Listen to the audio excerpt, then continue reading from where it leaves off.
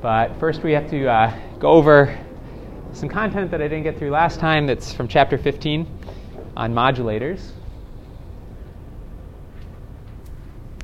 We've talked about polarization, right? We've talked about birefringent elements, devices that can delay one polarization with respect to the other. And we've seen some examples of static devices that use polarization and use birefringence to do some interesting things. Can someone remind me what some of the devices we've seen can be created out of these polarizing elements are?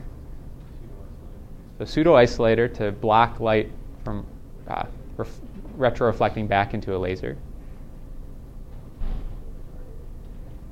Ankit? So our phase retarders do various things, right? They can convert polarization states. They can rotate polarization. Last time we talked about the Faraday effect. What device is made using the Faraday effect? Alexander? Faraday rotator or Faraday isolator? So a Faraday isolator is a Faraday rotator with polarizers around it. And what does it do, or what function does it provide? Light coming back to the source. So it blocks light from coming back into the source. And how does that differ than a pseudo-isolator, which also blocks light from coming back into the source?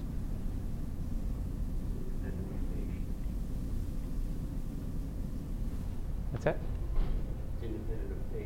It's independent of polarization change. So a pseudo-isolator is a linear polarizer followed by a quarter wave plate. And so light going through, if it starts off with, it will have linear polarization after going through the linear polarizer. And if the quarter wave plate's at 45 degrees with respect to that, it'll come out with circular polarization. If that light reflects directly off of a mirror or off of any object which scatters light back, that circular polarization changes handedness on reflection from a mirror. And when it goes through, then comes out with the opposite polarization state. And as a result, gets blocked by that linear polarizer. Now that's the same function that a Faraday isolator provides. Faraday isolator, though, has a Faraday rotator as its polarization rotating device. So what happens is linear polarization comes in, it gets rotated by 45 degrees, then there's another linear polarizer that transmits that light. If there's a mirror that reflects the light back, that light will come back through this linear polarizer. When it goes through the Faraday rotator, will rotate the opposite direction and come back with an orthogonal polarization to that which went in, and it will be blocked by this linear polarizer.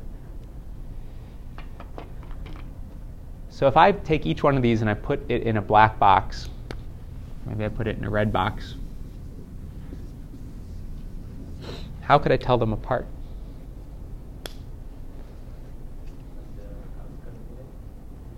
So the polarization state of the output light is one way. Let's say I have, that would work. Another possible way is, what if I put something in here? Let me put a linear polarizer. Its axis,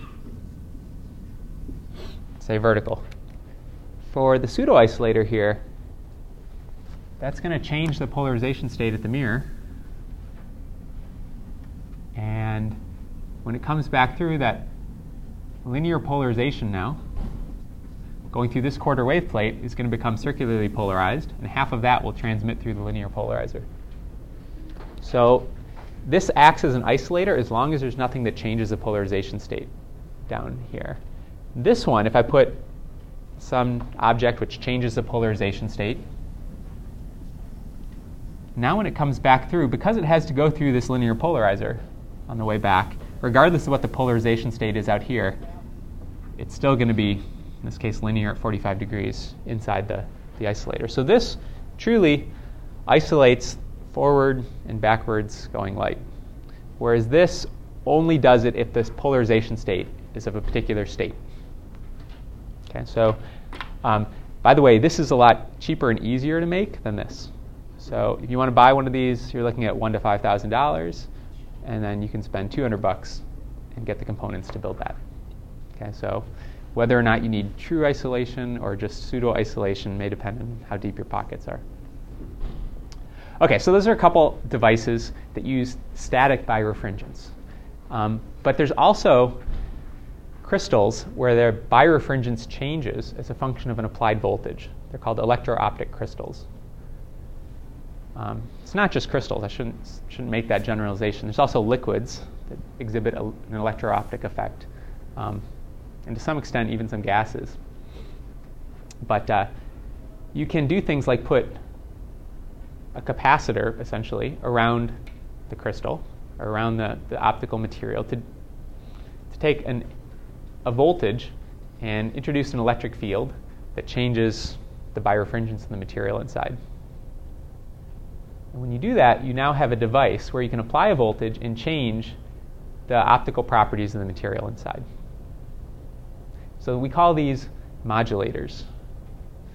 And modulation means some time-dependent, some temporal variation in something, a modulation. So this allows you to change the optical properties of this device by applying time-dependent voltage.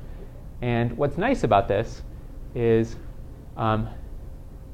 you can change those optical properties very fast. Okay, you can change the optical properties of a quarter wave plate. You can turn it. That changes its optical properties, right? But it has inertia. It takes time to do that. It has some delay. This, you can apply voltage. There's no mass that needs to move around. So these can be much faster. You can, for example, make an electro-optic shutter. You make a device like this one here that has two cross polarizers, and you essentially have a voltage-dependent wave plate in between. Then, if there's no birefringence in this wave plate, light going through two cross polarizers is blocked. If you apply enough voltage here to generate a half a wave of retardation, this becomes essentially a half a wave plate, which rotates the polarization by twice the angle between the optical axes of this wave plate and this polarizer. So you could align this to 45 degrees with respect to the input polarization and cause the light to get rotated by 90 degrees and then be passed through these cross polarizers. So you can make an optical switch, okay, or an optical shutter. So no different than a camera that has a mechanical shutter that opens and closes an iris, except that you can modulate this at tens of gigahertz. So in picoseconds, in hundreds of picoseconds, you can turn this on and off, as opposed to maybe milliseconds for an electrical shutter. Okay, so talk about a couple different types of modulators. Some are based on what's called the Kerr effect. It was discovered by John Kerr. And they can cause an isotropic substance to behave like a birefringent crystal in the presence of an electric field. And the birefringence, or the difference in the index of refraction between two polarization states, depends on the electric field squared. And isotropic means there's no preferred orientation. There's no particular orientation to the crystal. And what that means is that when we talk about the difference in the index of refraction, we have to talk about two different polarization directions. But if the material itself is isotropic, it doesn't care about direction. So it must be that the direction is referenced relative to the applied electric field. So in this case, we have these two electrodes. If we apply voltage, there's an electric field going into the board. And light polarized in that direction will have a different index of refraction than light orthogonal to that direction. Okay, so the alignment of the electrodes here determines the axes of this effective wave plate. So the amount of birefringence depends on the applied electric field. It depends on this constant of proportionality, and it depends on wavelength. This constant of proportionality is a number that essentially you have to empirically find. So you can measure it or you can look it up in tables. It tends to be small in the sense that if you calculate how much electric field you need to apply to get enough birefringence so that when you go through a crystal of thickness D, you get a half a wave of retardation, you get voltages that are not that suitable for laboratory use. Okay, so the optical path length difference, well, the optical path length is n times d when you go through a crystal of thickness D.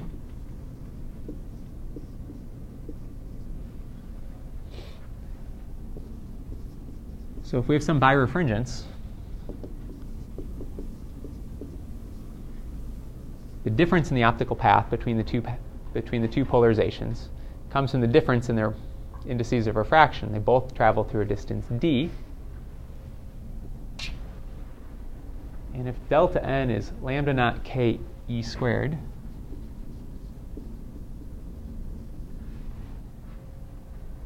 and we want the optical path length, for example, to be a half a wave, that's when you could turn this from just a piece of glass to a half a wave plate.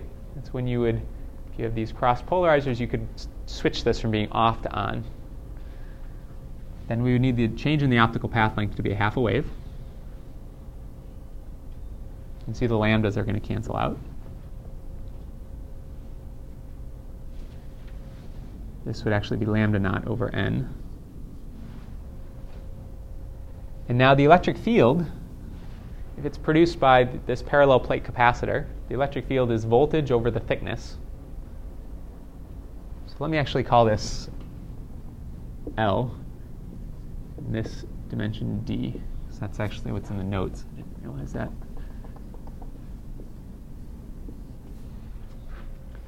So if the electric field is the applied voltage divided by the thickness of the crystal,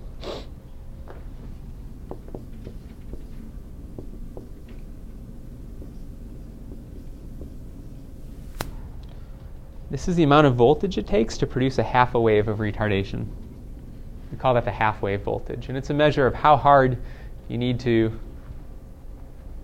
actuate this device to get it to respond.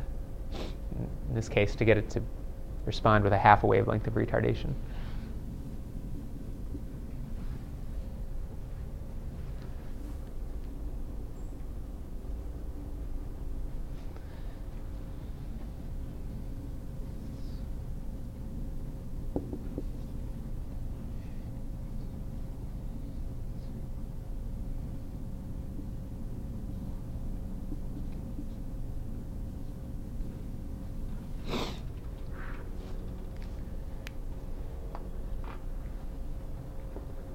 Okay, so this is saying that the amount of voltage you need to apply to get this thing to operate as a switch depends on the geometry of the device. The closer you can make the electrodes, the greater the electric field will be between them for a given voltage. Right, so that's a gain. So you want the electrodes to be close together, so you want D to be small. Typically the electrodes are just metal coatings on the outside of the crystal. So D would be the thickness of the crystal. You want the length to be long so that as there's birefringence, the light, as it drifts apart, has a chance to experience that birefringence for a longer period of time.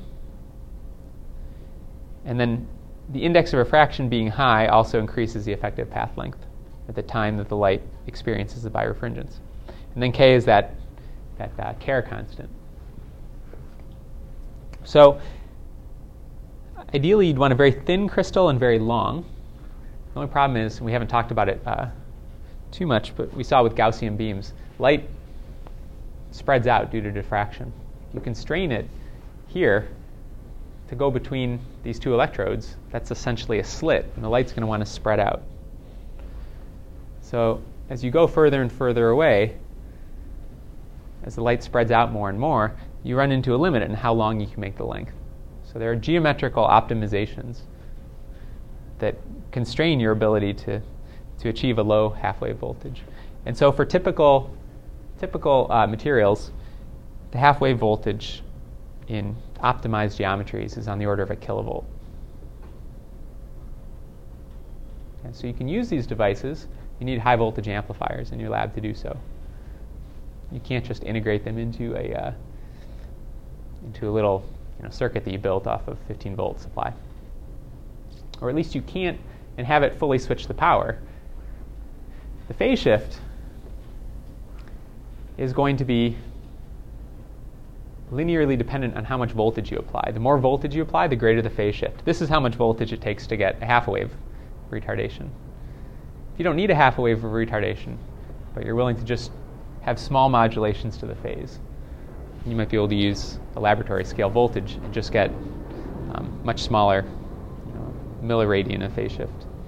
Is the n in those equations that delta n? No, this is the absolute value. So this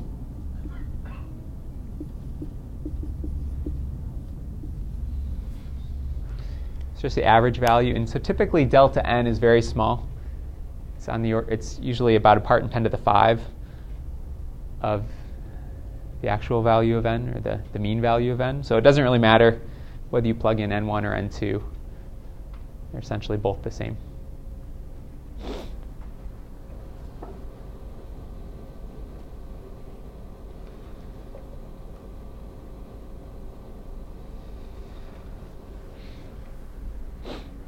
So there's another type of electro-optic effect called the Pockels effect. Unlike the Kerr effect, which had a phase shift which was proportional to the electric field squared, this one is proportional to the electric field. So it's a linear effect. So the phase shift is directly proportional to the electric field, or directly proportional to the applied voltage, rather than the voltage squared. Unlike the Kerr effect, this only occurs in materials that are not isotropic. In fact, they have to have a particular type of geometry to be non-centrosymmetric crystals, and there's 21 different point groups of crystals, and a handful of them exhibit this effect. The ones that are commonly used in optics are called KDP, or lithium niobate. They're just two that have a very high electro-optic coefficient. That's what this term R63 is a term that we'll use here and call the electro-optic coefficient. It's a constant of proportionality between an applied voltage and, Can anyone explain what the 6 and 3 is? I know two people who can. 3 if you include me. It's like a relation between almost like the different components of the electric field, like between the EX and GC or EY and AC. But the electro-optic coefficient, it's actually an electro-optic tensor, and it's a 3 by 3 by 3 tensor that often gets contracted into a 3 by 6 tensor. And I can go on talking about tensor contraction for hours, but I won't. In a particular geometry, one element of the tensor, which is the R63, that element of the tensor, which happens to be the largest, produce the largest effect, is the one that contributes to this expression for the phase shift. If you want to learn more, Physics 208 is a class on electro-optics, so we go through this in great detail. So what we have is we have a phase shift that's proportional to, so this R63 is basically our constant of proportionality, an applied voltage. Okay, and in here, the geometry is such that the electric field has to be in the direction of propagation, or at least in the direction of propagation. It gives us this particular constant of proportionality. And so what's interesting here is that if we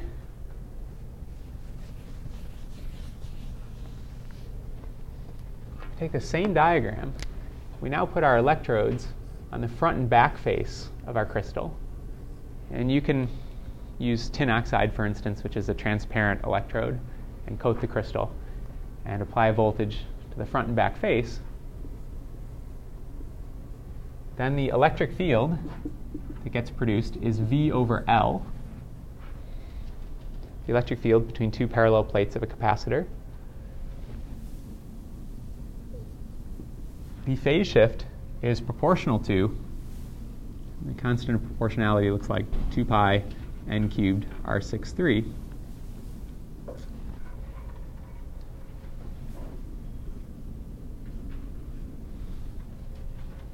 Times the electric field. That gives the birefringence.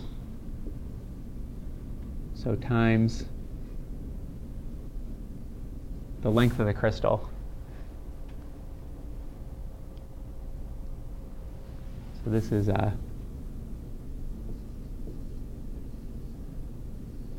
delta n. Now, when I plug in this value for the electric field,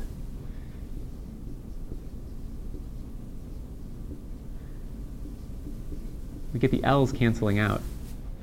And we get a phase shift that's independent of the crystal geometry. So before, there was a particular optimization that needs to be done to maximize the phase shift at a given voltage in a Care cell. But in a Pockels cell, there's no such optimization. If you have a longer path length, you have a longer time for the light to interact with the crystal, but you have a weaker electric field producing the birefringence. If you have a shorter path length, then you have just the opposite, and the relative effect of the two effects cancel out.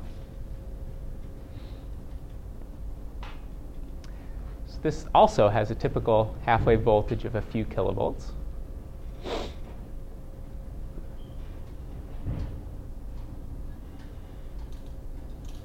And these can be used in a variety of ways. One is phase modulators. So if you have light,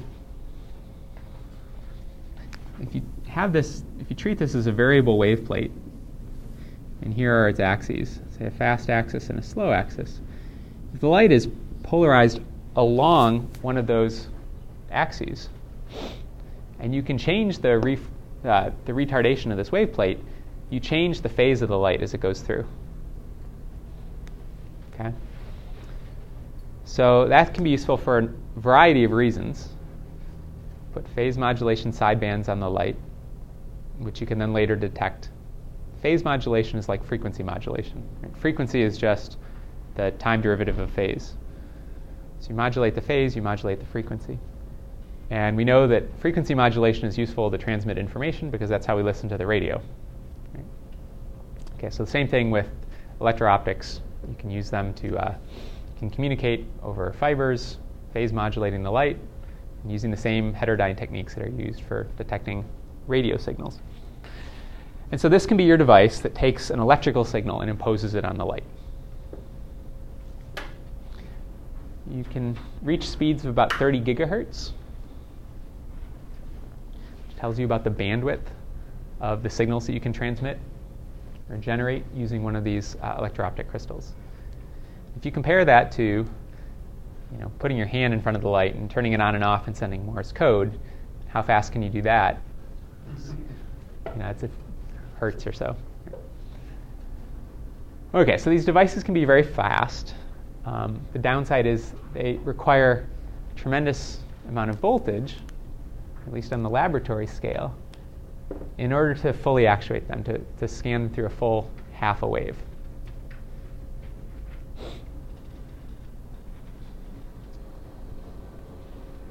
You can also use them as amplitude modulators.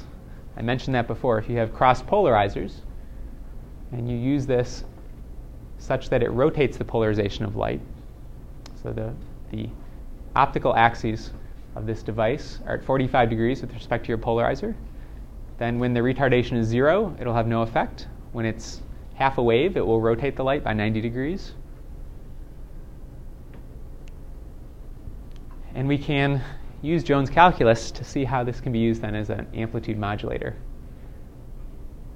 So we have some input state for the polarization. it goes through a horizontal polarizer.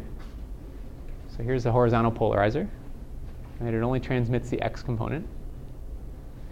We then have a crystal that has a voltage-dependent phase shift.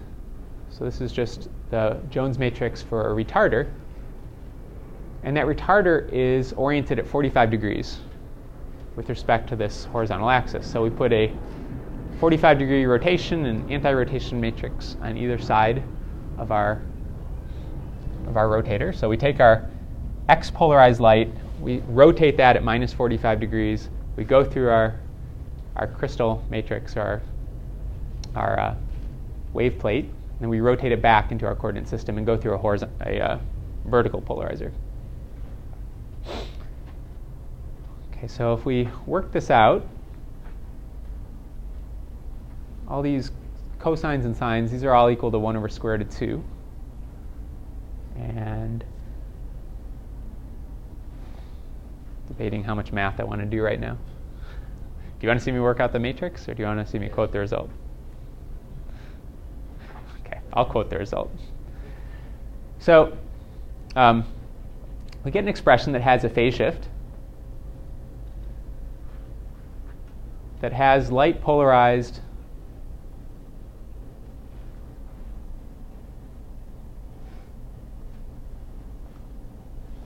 this should be switched, yeah.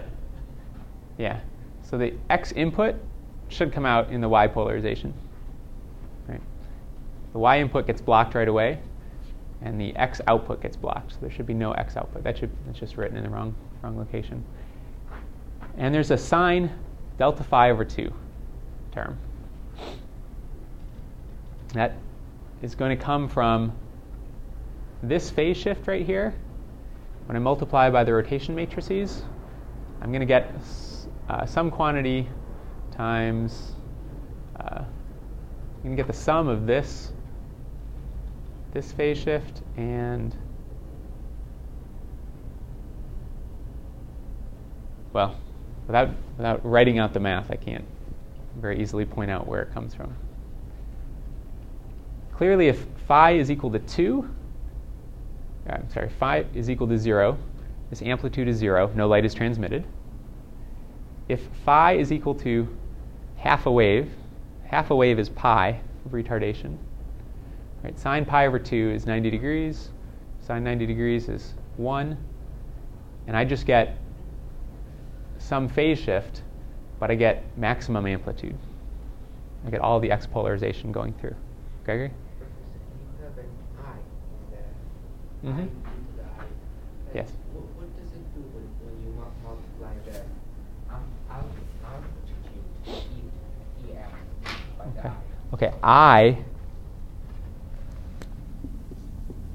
is equal to e to the I pi over 2. Okay, so I can add a static pi over 2 phase shift to this phase.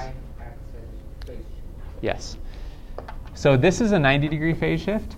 This is a phase shift due to the crystal. It's a voltage-dependent phase shift. Okay, the crystal, after all, is a phase modulator. It's going to change the phase of the light, and that's the term that does that. And because it's between these cross polarizers, it's also changing the amplitude, and that's this term. And so if I look at the intensity of the output doesn't care about the phase. It's phase independent. So I just take this quantity, the absolute value squared. So the absolute value of these terms is 1. This quantity squared is just sine squared, and the square root of the input, or the input field squared, is proportional to the input intensity. So I get an expression that tells me how much output I have. It's a function of input, and it depends on the voltage-dependent phase shift. Okay, so let me plot that.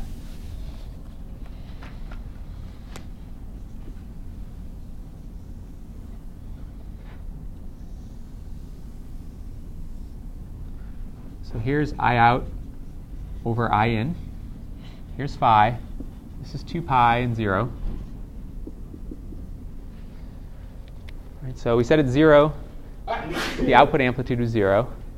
At 2 pi, the output amplitude has to be 0 as well, because it's periodic.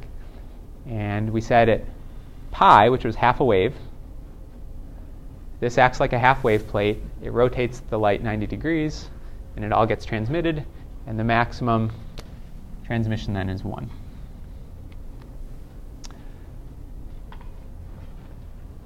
Okay, so if we want to use this as a way to turn light on and off, we're going to use it in front of a camera as a shutter, we can start with 0 volts and turn on a voltage, and as soon as we can get that capacitor charged up to the half wave voltage, it will go from off to on. If we want to use it to send information, we don't need to go all the way from off to on. We could, for example, operate somewhere here in the middle and have the intensity go up or down. So by introducing a small phase shift or a small change in the birefringence, we could detect a small change in the amplitude. Okay, and that's a common way that it's used. Now the problem is, if you look at the output transmission around 0 phase shift, it's 0. Right? So there's only a second order dependence. Remember, this phase shift is proportional to the voltage. So there's only a second order dependence on the transmission as a function of the applied voltage. If you could somehow bias this device so it was sitting up here, then a small change in the phase would have a linearly dependent change in the transmission. How could you bias it to sit up here?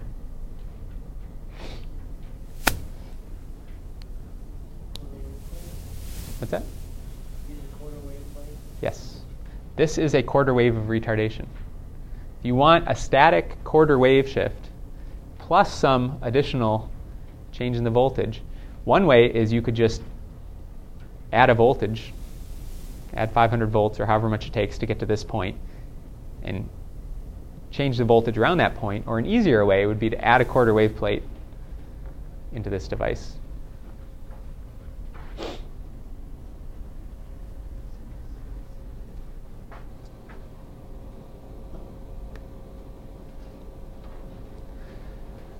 Okay, so those are some of the things that can be done with modulators. That's basically how they work, and their operation can be understood using Jones calculus.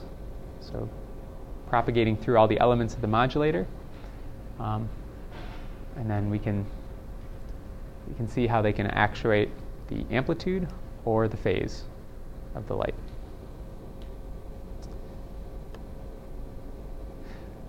Okay, so see, we talked about crystals can have birefringence.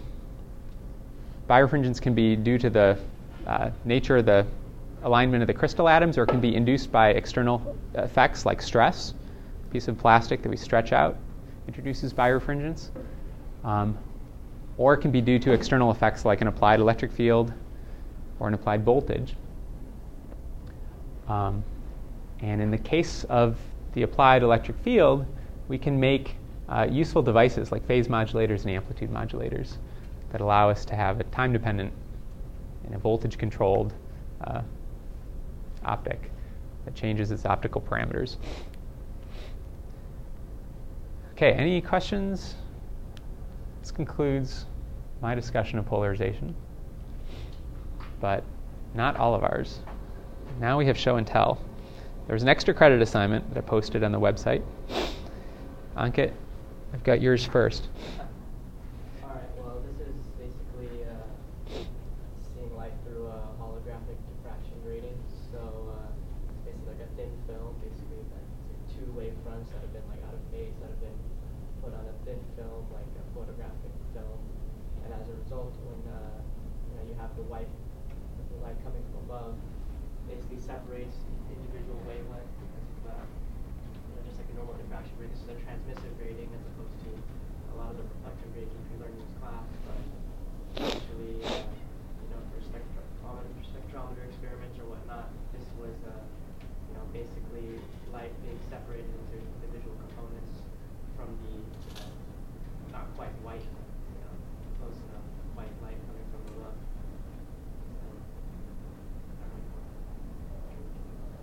Okay. So could you figure out from this picture the pitch of the lines? the lines? Well, I knew what it was because I bought it. So Oh. Well, just roughly explain how you could, or you don't have to go through all the math, but Basically, there's formula we all learned to calculate the lines per millimeter, and then checking the spacing in between the each individual each individual Grooves, lines. Grooves, each individual groove would represent D, and then you can calculate to see how much, given the wavelength, it's a direct relation between wavelength and your distance between grooves. okay. So if the grooves got closer together, how would this picture change? Then the grooves got closer together than the wavelength, or basically the separation between the width of the wavelengths would widen out. So these diffraction patterns would spread further apart. Okay. And you had a video. You can play it.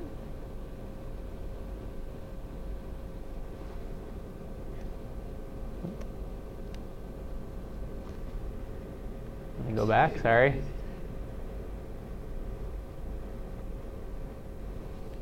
Albert Einstein on a computer screen.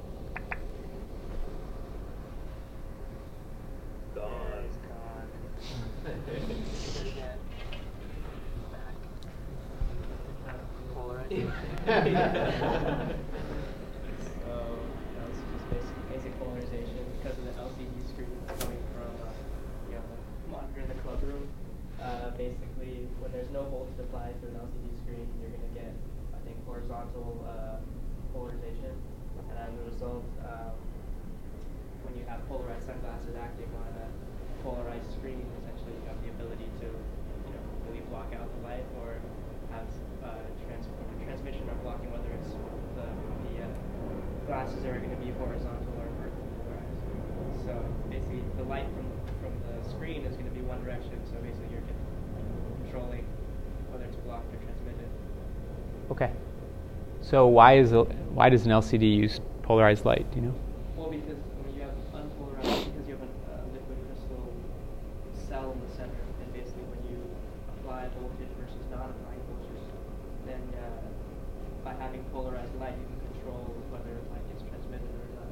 Okay, so it's the same idea as this amplitude modulator. That's what it is. It's an amplitude modulator with a liquid crystal which can rotate the polarization. It uses a different mechanism than the phase modulator we described. But you have a sandwich of crossed polarizers, a liquid crystal in the center that when voltage is applied can rotate the polarization and let it transmit or not. Good. I do have a question though. Go for it. I thought sunglasses had a specific polarization direction because of Brewster's angle, so it doesn't, it extinguishes a certain thing when it's reflecting. So does this mean the LCD screen actually has the polarization direction of 45 degrees? Looks like it. Looks like the output polarization is about 45 degrees. Okay. Yeah. I just wondered because you would have said it was horizontal. It just seemed like that. Maybe they did. Yeah. So you might ask why 45 degrees. Yeah. I don't know why 45 degrees, but my guess is that it's got two polarizers, and the natural rotation of the light from the liquid crystals will cause it to be extinct when no voltage is applied. When you apply the voltage, it lets it transmit. So Glasses usually polarized horizontal. glasses, Maybe they just want to make sure that if you're wearing glasses, you can still see it. 'Cause you're not going to be usually tilting your head. Maybe it's something as simple as a That's- functional approach, right? Because that's possible. I think the That's LCD kinda display stupid, but on they- top of my car is the same when I keep my Yeah. head. I don't know how many degrees. It's about Maybe this one 45 makes or sure something. someone, Or you can still see something it. like that. Kind of Yeah. awkward, we have to Awkward predict angles changing between that that anyway. Yeah, I don't know why.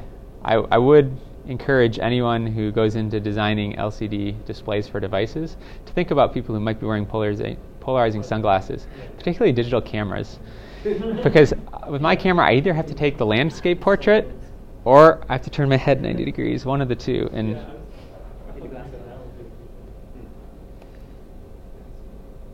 so, Alexander, this is your picture. you want to explain it? So, again, Christmas lights. And I noticed on the lights that are on the back of the cars that this buzz around them. So when I zoomed, I saw diffraction pattern. And there's obviously no slit in front of them. So what I researched is that this is a point and shoot camera. So the sensor size is much smaller compared to a 35mm camera. So the sensor size is something like, on average, 8 by 6 millimeters or 10 by 6, something like that, compared to something like 30 by 20 millimeter sensor sizes. So the more megapixels you pack into a 8 by 6 millimeters, the smaller each of them is, and it's acting like a diffraction grating. So you get, so in this case I'm not sure, it could be the Fresnel diffraction, because if the sensor is kind of thin, I don't think it's far enough for the far field. I couldn't get the numbers, so I'm not sure, but it could be a Fresnel diffraction. And there's also some kind of glare, I see it at 45 degrees, I see it on the other. Yeah, so what could cause that particular line at 45 degrees? It's common across, well, it has a little bit more pronounced in sort of all the lights. It's pretty clear there. Could that be the orientation of the pixels or the sensor? The pixels are probably on an XY grid. Certainly that's the way they get read out, but usually that means there's some hard object that would be at 45 degrees like this. That hard object could be, there's a lot of things that could cause that. It could be the wristband hanging in front of the camera would do that. It could be a mount for one of the optics. It's not the optic not being quite centered on the mount and getting clipped on the side a little bit. I don't know. Any questions on that picture? No, I didn't think the picture specifically. Alexander lives in a very cold place. And then, this one, I was looking for my old picture. I didn't want to take this set of pictures specifically for today. So I noticed on the icicles some different glare, different colors. So there is a bright red dot, and right opposite is something like yellowish green, and below are two dots on each side that seem like purple. Below them maybe like light blue or something. So this could be caused by almost like a thin film, or like a small prism. So if you think of the edges of the icicles maybe forming some kind of edge that looks like a prism, and depending on the angle you're looking at it, you could be seeing different light. So it could also be the variation of the thickness is probably different along the edge, so you're probably seeing different colors because of that as well.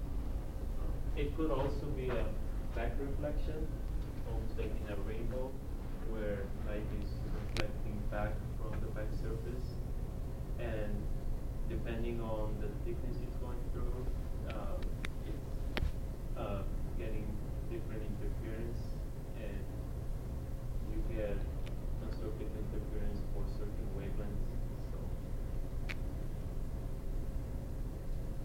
Okay, so something about your second comment struck me is that you can relate that maybe to what you see in a rainbow. So we haven't talked about that at all, but rainbows are formed by drops of water that are spherical, right? And so what's going on in this picture when light goes into a drop of water? Why does it get split up into the different wavelengths? Dispersion. The different wavelengths have different indices of refraction, so when they hit at a non-normal incidence, they get bent different amounts. And the geometry of a spherical drop is such that they can reflect off the back surface and then come back.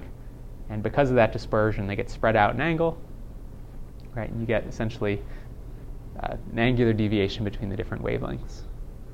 And that the geometry of that gives you the angular position of the different colors of the rainbow.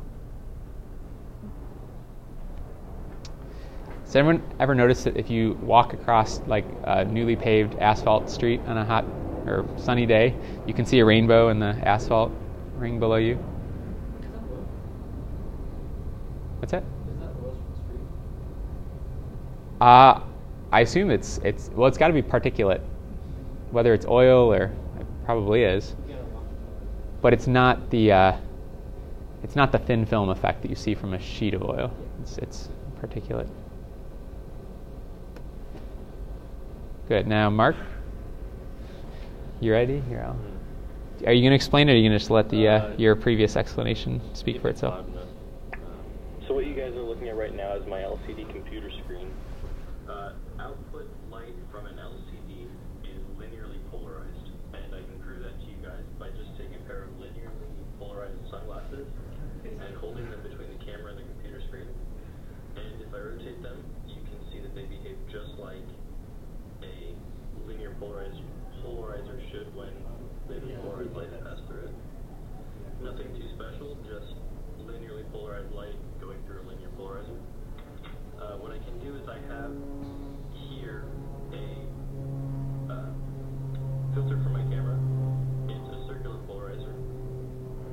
And what I do is I screw this on to the front of my lens assembly on my camera, and it behaves just like a linear polarizer when it's oriented properly. What it is it's a linear polarizer in front of a quarter wave plate. And light entering a digital camera has to be circularly polarized because the optics inside the camera can change the polarization of light. And when you want to take an image and cut down on reflections, you don't want to have the internal optics change any type of polarization that you want to eliminate. So what I can do is if I put the linear polarizer towards the computer screen, it behaves just as before, just as a regular polarizer. There's extinction in one direction and maximum transmission in another. And if I turn it around so that the quarter wave plate is facing the camera, so facing you guys, there's no such dependence anymore. So the orientation of this optic is important to its performance. So the next thing I can do is I can take a plastic bag and tape it to my computer screen. So linearly polarized light is going through the plastic bag. And if I put my polarizer, I'll put my sunglasses in front of the camera. You can see some birefringence in the plastic. Not too visible, but it's better actually if I use the polarizer for my camera. And as I rotate the polarizer, you can see birefringence. You can see the different colors and the different stress patterns in the plastic from when it was formed. It looks pretty cool. You can cut out everything from the computer screen and get transmission only through the plastic. Pretty fun, pretty cool to look at. The tape itself works too.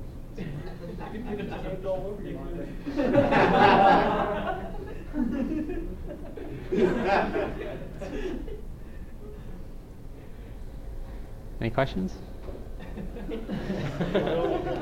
How do you put in the letters? Do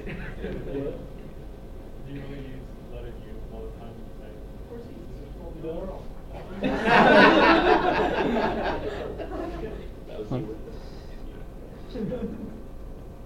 I want to go back and look at the circular polarizer. So what you guys are looking at right now is my Sunglasses, okay. We've got that. You've seen that. filter for my camera. It's a circular polarizer. And what I do is I screw this on to the front of my lens assembly on my camera, and it behaves just like a linear polarizer when it's oriented properly. What it is it's a linear polarizer in front of a quarter wave plate. And light entering a digital camera has to be circularly polarized because the optics inside the camera can change the polarization of light. And when you want to take an image and cut down on reflections, you don't want to have the internal optics change any type of polarization that you want to eliminate. So what I can do is if I put the linear polarizer towards the computer screen, it behaves just as before, just as a regular polarizer. There's extinction in one direction and maximum transmission in another. And if I turn it around so that the quarter wave plate is facing the camera, so facing you guys, there's no such dependence anymore. So the orientation of this optic is important to its performance. Okay, so do you see any effect at all when it's turned on? You see a little bit. Yeah, can anyone explain that? The orientation of this optic is important to its Like, since it's polarized, it's still going to block out some of the light. It isn't going to be, like, really effective. Well, let's draw it. Let's draw what we have. So, okay, it's possible, but there's probably not a reason why it would absorb in one direction, not the other. But let's look at, first of all, our optic. We said it was a linear polarizer.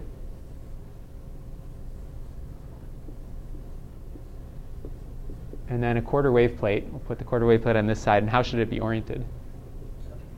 Okay, 45 degrees.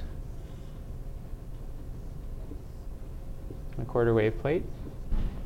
And see, the CRT was on, it's not a CRT. What would you see if you had a CRT and you're doing these experiments with the polarizing sunglasses? Nothing. It would just block like 50% of the light. Light from a CRT comes from glowing phosphors, and they're not polarized. Okay, so over here we have our LCD.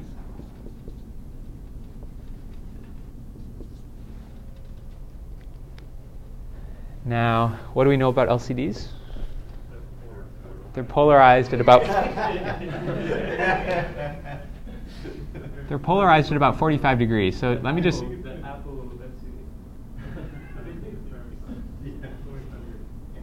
just draw a linear polarizer at 45 degrees here. And then light. Some sort of white light source. Okay, so this will represent our LCD. It's just going to be polarized light at 45 degrees. Now, why would the orientation affect things? Affect the intensity seen coming out? You mean from one way to that? From going from here to here, why is the intensity going to be slightly angular dependent? Or is it?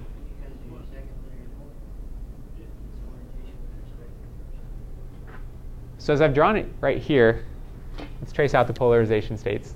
The LCD has linear polarization at 45 degrees. What do we get between the quarter wave plate and the linear polarizer? Circular. And then if we have circular polarization followed by linear polarizer, how much of the light gets through? Half of the power gets through, right? And it's going to be whatever polarization state the transmission axis is. Okay, so let's say I rotate this device, right, which is equivalent to rotating the LCD. Let me rotate the LCD so that its polarization is vertical.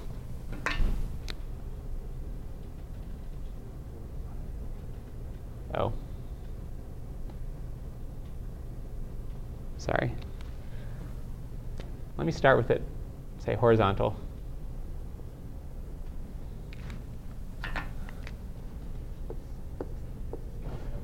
Then our explanation makes sense.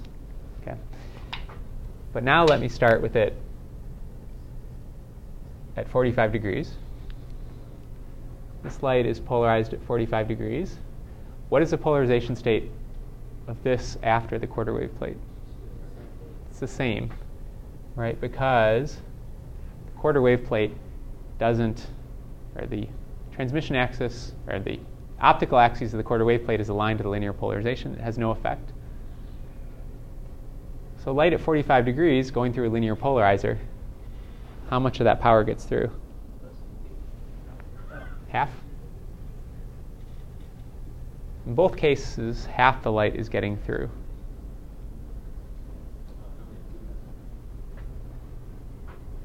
Are those just two specific cases, or do you think for some angle in between I'd get some other value?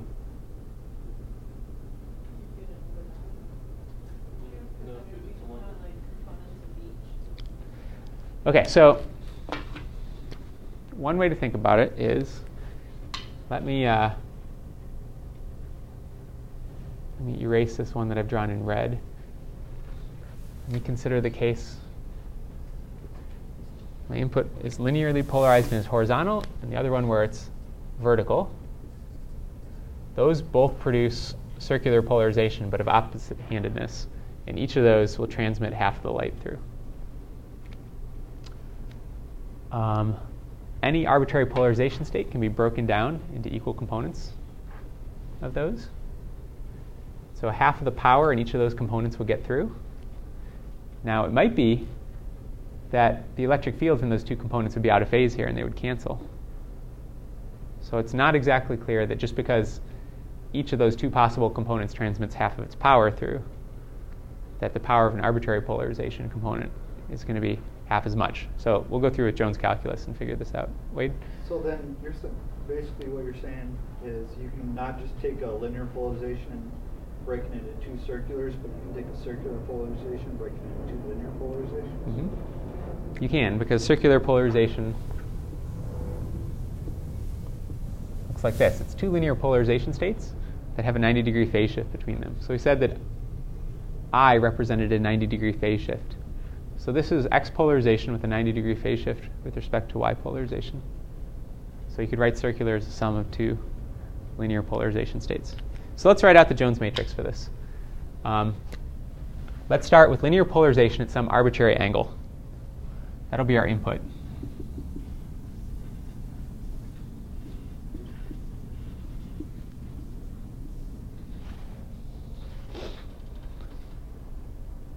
Okay, that's at an angle theta with respect to the horizontal.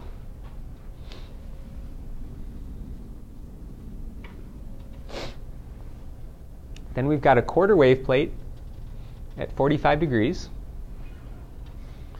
So a quarter wave plate at 45 degrees.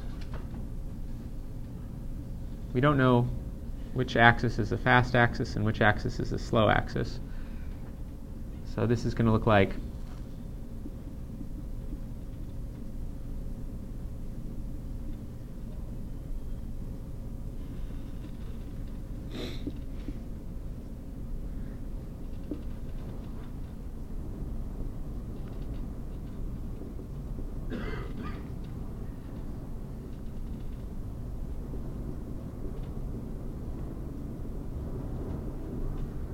so this is my quarter wave plate at 45 degrees.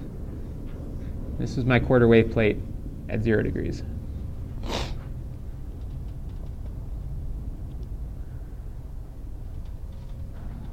Okay, so I'm going to go ahead and just multiply this through.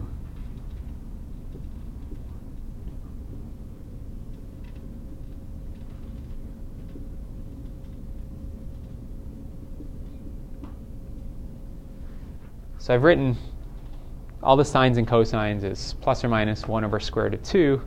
I factored out the 1 over square root of 2 from this and the 1 over square root of 2 from this to give me my factor of 1/2 here. And that leaves me with these matrices as my rotation matrices. And then I can write this, the product of this and this is 1 minus 1 I. And